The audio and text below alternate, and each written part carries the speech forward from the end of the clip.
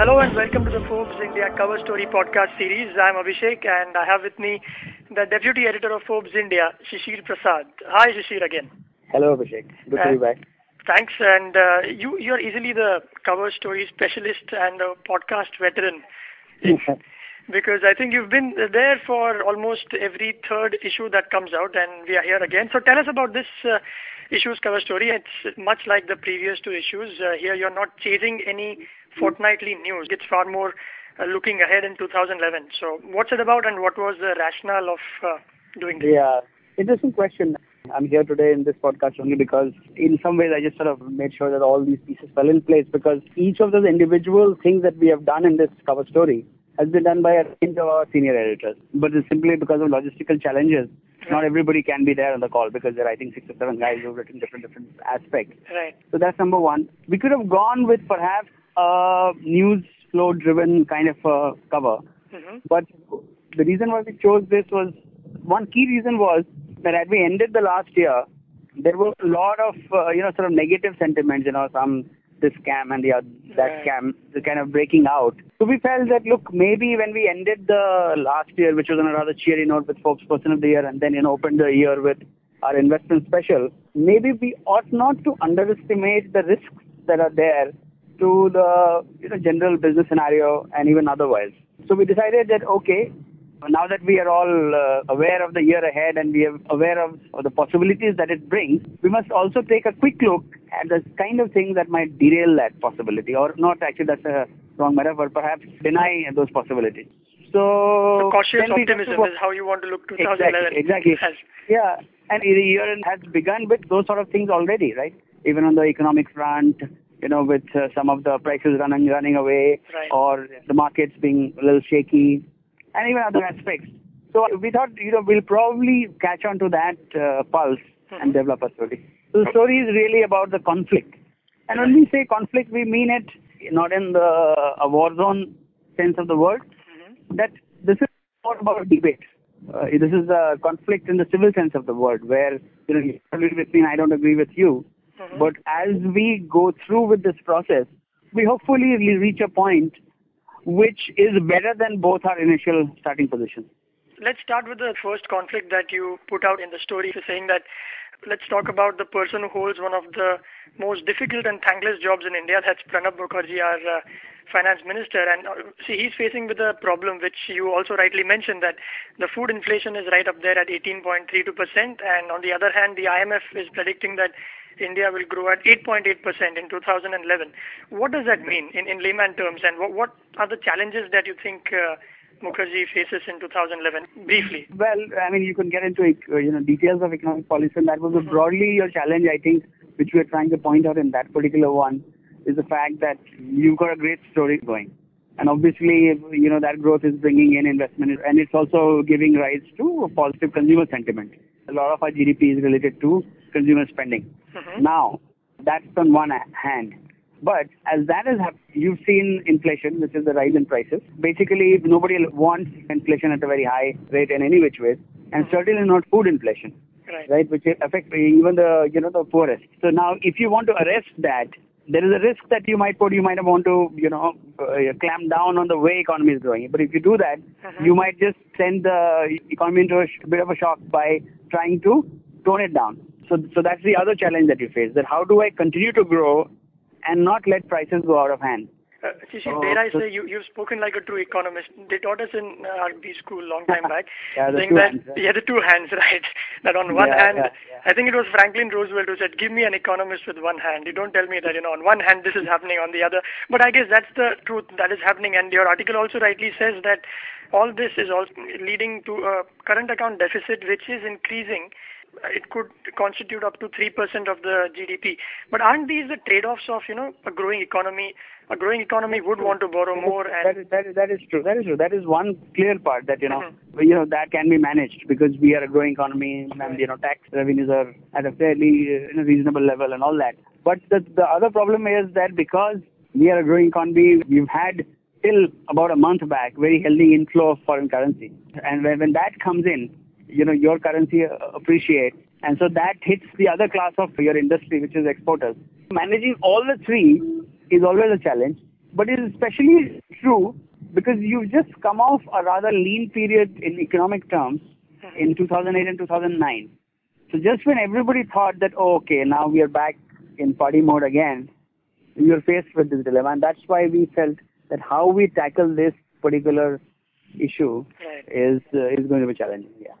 And I guess you've also carried out the sentiment in the other article or the other subject that is being covered, and which you also happen to be a resident expert at Forbes India, is that of telecom. In very simple terms, what is the challenge that Kapil Sibal is facing, and what can he do, or at least aspire to do this year, considering how the last few months have gone by? Rather than get into the whole historical problems in telecom, is those people who want to read up on a European history, it's almost like the Balkan history, They did this to me 10 years ago, but no, they did that to my forefathers, 40 years ago, that kind of stuff. So it's like a loop within a loop. So, you can completely lose your way there. Broadly, I think the issue is you've got to figure out if there is a valuable natural resource that the government sits on, how is it that it can be given to people, that when I say people, I mean people who are going to use that and make money off it in a way that benefits the public exchequer to the maximum amount, and also do it in a transparent way, which has not been done in telecom at all. The reason the sector is in a kind of regulatory mess is because we've never been able to fix that problem. We've always gone by a series of ad hoc measures. Why is that? Problem is that in a government, once you set a precedent, it becomes very hard to sort of, undo it. It wasn't done in a proper way to begin with, and we've had it off and on, and it's a subject of a wholly different debate. So that's one thing you can do. The other thing is, we've always been afraid of letting market forces sort of consolidate the sector, because we feel that, people who have got this expensive natural resource will try and use that as an arbitrage. Thing is, that's a market distorting mechanism. If you don't allow people to merge and acquire, then all kinds of funny things will happen. People will either operate at suboptimal capacity, or they'll go through a series of Benami holdings or, pyramid structures to achieve that purpose, which is suboptimal from, I think, various ways. That's another thing which has happened. If you see a lot of holdings in various companies are, quite dodgy. So broadly, we've said a couple of things you must do, which is that, spectrum, which is the natural resource I was talking about, should be based on a mechanism that gets Indian government the right and the fair price, and they should be able to do it transparently. There should not be any intervention required there. So you decide on who qualifies for bidding. Based on that, the bidding results, you allocate it. So everybody knows who's done what. And the second thing is to make sure that you allow mergers and acquisitions so that the industry can take its rightful sort of size in terms of economic terms. So that's the second one. The third one was that was not a very major point. You say that, if at all it is possible to move the armed forces to a different band so that spectrum can be used for civilian purposes. Of course, that could be a creative solution, but might not be seen coming at least in 2011. There are practical issues opposed to it. I'm sure if it was that easy, it would have been done by now. True, and also the point of voice relief comes back again, that you and Rohin had spoken a few podcasts back. Relief, that is, the additional spectrum may not exactly be used for 3G, but just to provide voice relief. That is, your calls don't drop in the evening, and while you are driving on flyovers, suddenly the call doesn't drop. So hopefully we'll see a bit of that in 2011 if the spectrum allocation is taken and is actually applied. That portion will be solved, because that 3G spectrum is getting allocated and those services will start. So that will happen. We were talking more about, doing a holistic treatment of the sector so that in future this problem doesn't crop up. Moving ahead, for lack of time, we are taking the important headings that the cover story covered, is the car industry, where the government is granting subsidies to electric cars and as well as to the ones in two-wheelers, the equivalent. Do you see there is a market for these cars, at least in the immediate future? That's what the debate is about. The person who's done that piece Surinder, and he talks about this. He says that what you want to do is you want to promote good behavior, and the good behavior is to, some will argue that good behavior is not to drive a car at all, public transport. But let's say the next best thing to the perfectly good behavior would be to drive an energy efficient car. Right. So now how do you promote that? Globally, what has happened is there is in between, which is called an hybrid, which is part electric, part fossil fuel driven. Like Toyota Prius or Prius. Yeah, Prius. All those things get some government relief, so the prices are brought down, and so therefore people are encouraged to buy them. Now here what we have done is that I think we have gone for an all-electric version. Right. That only an all-electric car will get this kind of a benefit. And which is admirable, but there are issues. Not too many of those garis are available. The price value equation for many of those things doesn't fit the consumer preference at the moment.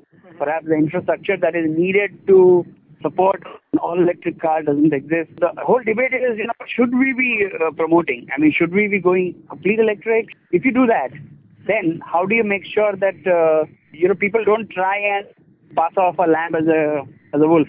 That for cosmetic changes they try and claim the subsidy. Right. So there are opposing forces at work. For people who want to give the subsidy, obviously want to be very clear that nobody should be able to dodge this about. So they have gone and done the black and white sort of classification, which is all electric. All electric may not be what the market wants, and if you want to promote what the market wants, then there is many shades of those, and so therefore how will you go about and achieve that purpose? Right, so it's a catch-22 Yeah, it's a bit of a catch-22. Right. In a desire for regulatory clarity and what the market wants, there is obviously a chasm there, which is not bridged as yet. And the substitute to all of this, just the other day, Murli Devra, he demanded, or requested rather, a release of 10,000 crore from our finance minister because the public sector undertakings are losing up to 275 crores each day. That also happens to be one of your subjects that you cover, one of the 9, that natural gas pricing will be another area of conflict or decision points about where India and the economy is going. Isn't that right? One of the areas where we need to watch out for the kind of pricing that is finally arrived for this particular sector. We are mostly concentrating on the natural gas side of the story here in this. We don't see too many variations happening there at the moment. Right, because you mentioned about Reliance, RIL, saying that although the cost of drilling has gone up, but they have to sell at so the that's same... one of the demands, I suppose.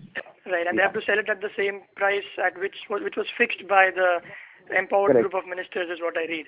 Correct. They can't do much about it.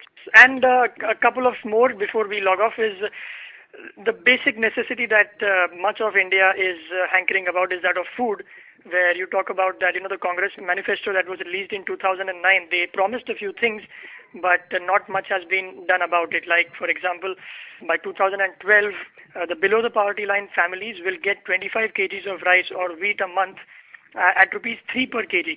If that has to happen, then much of the work should have already been started, but it hasn't happened as yet. The work is going on because, as I said, that's the area of debate again, and there's a conflicting viewpoints on that one.